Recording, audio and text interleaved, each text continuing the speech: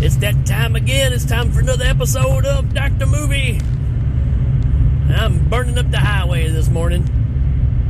It's probably not morning for you when you're listening to this, but whoa, look out, little rabbit.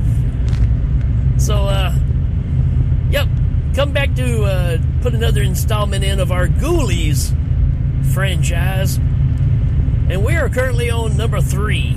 Ghoulies 3. Come on now. Ghoulies 3. Ghoulies go to college. Yeah. From 1991. Yeah, let's not waste any time here. Let's just go straight into a synopsis if I can find one here. I will say, if you look at the title on here when you pull it up, it says horror/comedy horror. And, yeah, I guess they got that right. Let's see. Professor Ragnar releases the 3 furry monsters from their comic book prison and uses them to stop Prank Week, wreaking havoc on the canvas. Yeah, that's a lot more detail than I expected, actually. This movie is kind of like, I don't know, kind of like your significant other, for the most part, where you're like, you keep changing what it is that you want, right? You bought this furniture, but you don't like this furniture because you want to buy something else, and then you rearrange the furniture thinking that's going to make it better. That's really what this movie is. This is the franchise that can't figure out what to do with itself. The first one was, hey, I got this ideas for these little creatures. The second one's like, hey, let's expand on that and make them more mischievous, like critters or ghoulies. Critters or gremlins. And then you got this movie. Now, some of you will know what I talk about here. But the majority of my childhood, the Pink Panther cartoon used to come on. He never had a voice. Then they brought him back in, the 90s, I think, for the new generation. And now he talks. And he just kind of messes everything up for some reason. That's what happens here. The last movie you had, 5, 6 different ghoulies. Now we're back down to 3. We spent some money on them because they've got some decent facial expressions and stuff, and now they talk. So really, that should have been the name of this movie, Ghoulies 3, Now They Talk. Or maybe, Look Who's Talking Goo. Look Who's Talking Ghoul. That should have been the name of this movie. Because that's really the only thing that you kind of walk away with is just how annoying they can be. Because all 3 of them are like, they're all like Nightmare on Elm Street Part 4 Freddy Krueger on coke or meth. And there's 3 of them. Because all it is one-liners. And it's so annoying. Right?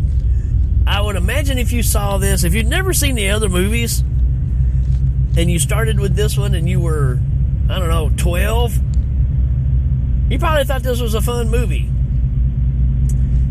And it's still got some charm to it, right? It's not a terrible movie.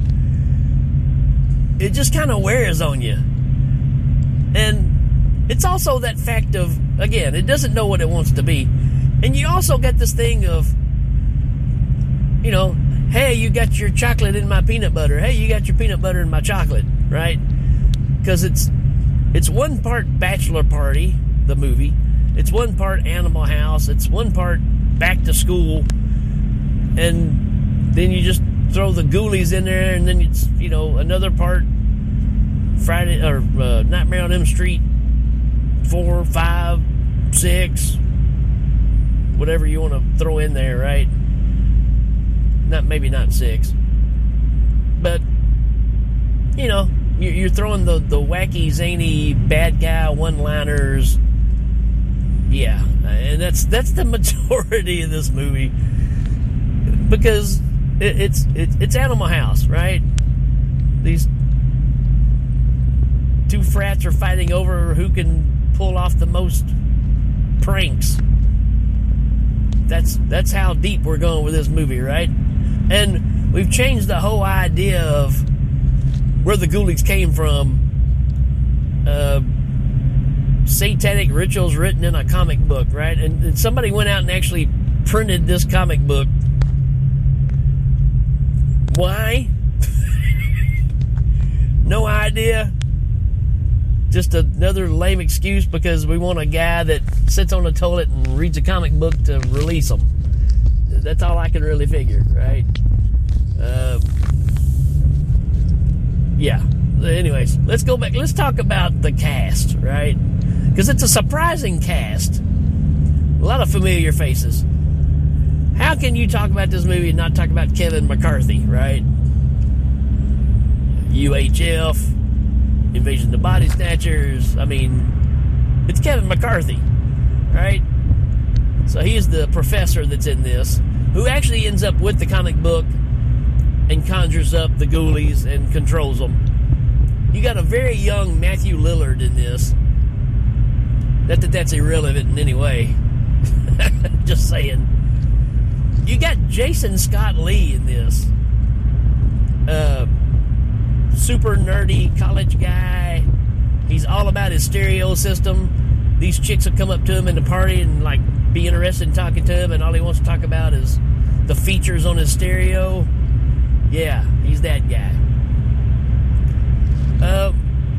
Marsha Wallace.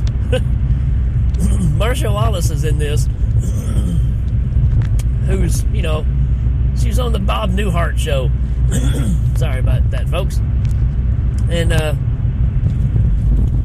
they even Matt the Ghoulies mentioned that in the movie before they strangled her to death with her own tongue. Kind of like a throwback to the first movie where the tongue is like, 12 feet long and they wrap it around her neck and kill her. But it's her own tongue this time. That's the big creative twist that we've got here in this movie. But yeah, I mean, the Ghoulies say, "Hey, isn't she famous?" And one of them goes, "Yeah, she was on Newhart." I mean, that's how ridiculous this one is. And again, the Ghoulies look good, compared to what they look like in the other movies. They spend a little money on them, but yeah, that's what we get. Thanks for spending that money and making them suck. So, let's see who else we got. I can't think of anybody else important. You could throw Hope Marie Carlton in there because, you get to see her kind of naked a little bit in the movie. And, of course, she was a big Playboy model in the 80s. And basically any movie in the 80s where you needed a hot blonde naked, she's pretty much who you saw. But she was in a ton of movies filling that role. And we salute you. Right? Yeah, let's get back to this movie. Yeah, Ghoulies go to college. They end up being controlled by Kevin McCarthy, who's the dean and one of the professors there. So he's pulling double duty, and it's all about Skip, the main character, who is Evan McKenzie. I didn't even talk about him. He's been in a few things. What I think of is probably Bad Dreams, as far as a movie that he's in. And like I said, it starts off with many years before, and you see this guy being attacked. The Ghoulies now are summoned, and they do come out of the toilet. It's a magical toilet with faces all around the bottom of it. So they've really gone the distance here of... It's kind of like what we always try to do with Leatherface. We try to make him more than he really is and try to make him another Jason or Freddy, right? So we're trying to take these Ghoulies and turn them into something they're really not.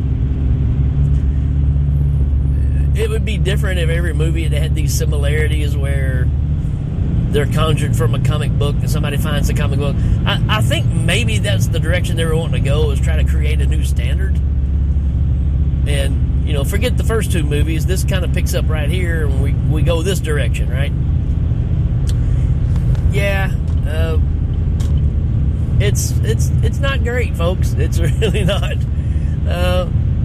But at the same time, if you like Animal House, stuff like that, there's probably enough of the prank stuff that kind of keeps you going in it. I can see where somebody would love this movie because it's just so ridiculous and over the top. But again, they can't really make up their mind what they want this Ghoulie franchise to be. And this one just kind of makes you go, come on, y'all. What are y'all doing? But yeah, it's all over this stupid gesture hat, prank hat that these two frats are fighting over to say that they're the best prankers, I guess. We even have a night where there's a panty raid and the girls are even prepared for it. It's just, I don't know, man. The Ghoulies get summoned up and they're in the frat and they drink all the beer, and it's like 1,200 cans of beer, some stupid thing like that. And of course, they're singing 99 bottles of beer on the wall. I mean, it's just every cliche that you can fit into one movie, the Ghoulies pretty much spit it out in this one, right? I really don't know what else to tell you about this one. I really don't. I don't know. It's everything that's every frat movie that's ever been made rolled into one. Kevin McCarthy's character gets kind of power hungry and wants Skip killed because he can't stand all this prank week because it's ruining the college, supposedly. Why does he care, right? As long as they're not bothering him, why does he care? Again, it's just kind of lame excuses of reasons for things to happen, right? Anyways, Kevin McCarthy ends up, the powers switch, and he gets attacked by the Ghoulies, and he melts into this puddle of ooze. And when he comes back, he's got a ghoulie in his chest. His whole chest is like a face of a ghoulie, which I guess is supposed to be the main demon. I don't know. Don't really matter. But anyways,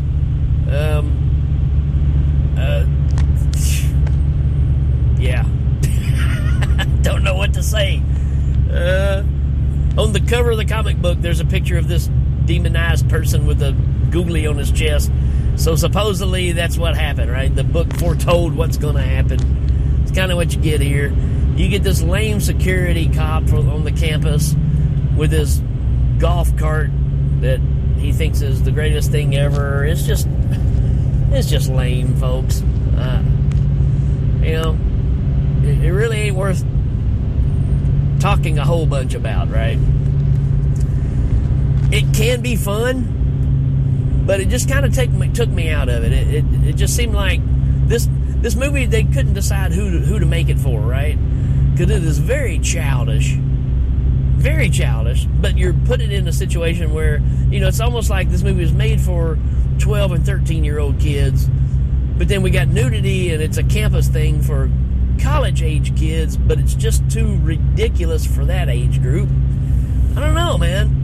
It's a weird one. It's a really, really weird movie, which may be why when you look up the next movie, you're like, whoa, they totally went off the deep end on this one, because they don't even look like Ghoulies anymore. So I don't know if I'm going to talk about that one or not. But anyways, I really don't have much more to say about this one. I was not impressed. And I had high hopes because I really liked the second one. I thought it was fun. And again, this one probably still is fun. But the fact that they talked to me just really messed this thing up, because it just, I don't know, man. It's ridiculous. Anyways, that's my take on it. Maybe I'm wrong. I don't think I am. But who knows? Watch at your own risk. It's on Tubi, of course, for free. I don't consider it a complete waste of time. I just think that they really could have done some better things with these characters. I mean, when they first started talking, I was like, oh no, now we're just going down the wrong path. And sure enough, that's what happened, right? And they don't even have like little squeaky animal voices. It's like, hey, what are you doing there? Hey, all right. I mean, it's just like, what? So there you go, folks. I'm going to give this a 2 out of 5. Just personally, it's probably better than that. I think the Raiders IMBD was more like dead in the middle or whatever, but I just didn't really enjoy this one. So there you go, folks. That's it for me on this one. Let me know what you think. If you love this movie, I'm sorry. Didn't mean to dissect it so terribly. But there you go, folks. That's it. And we will check you later.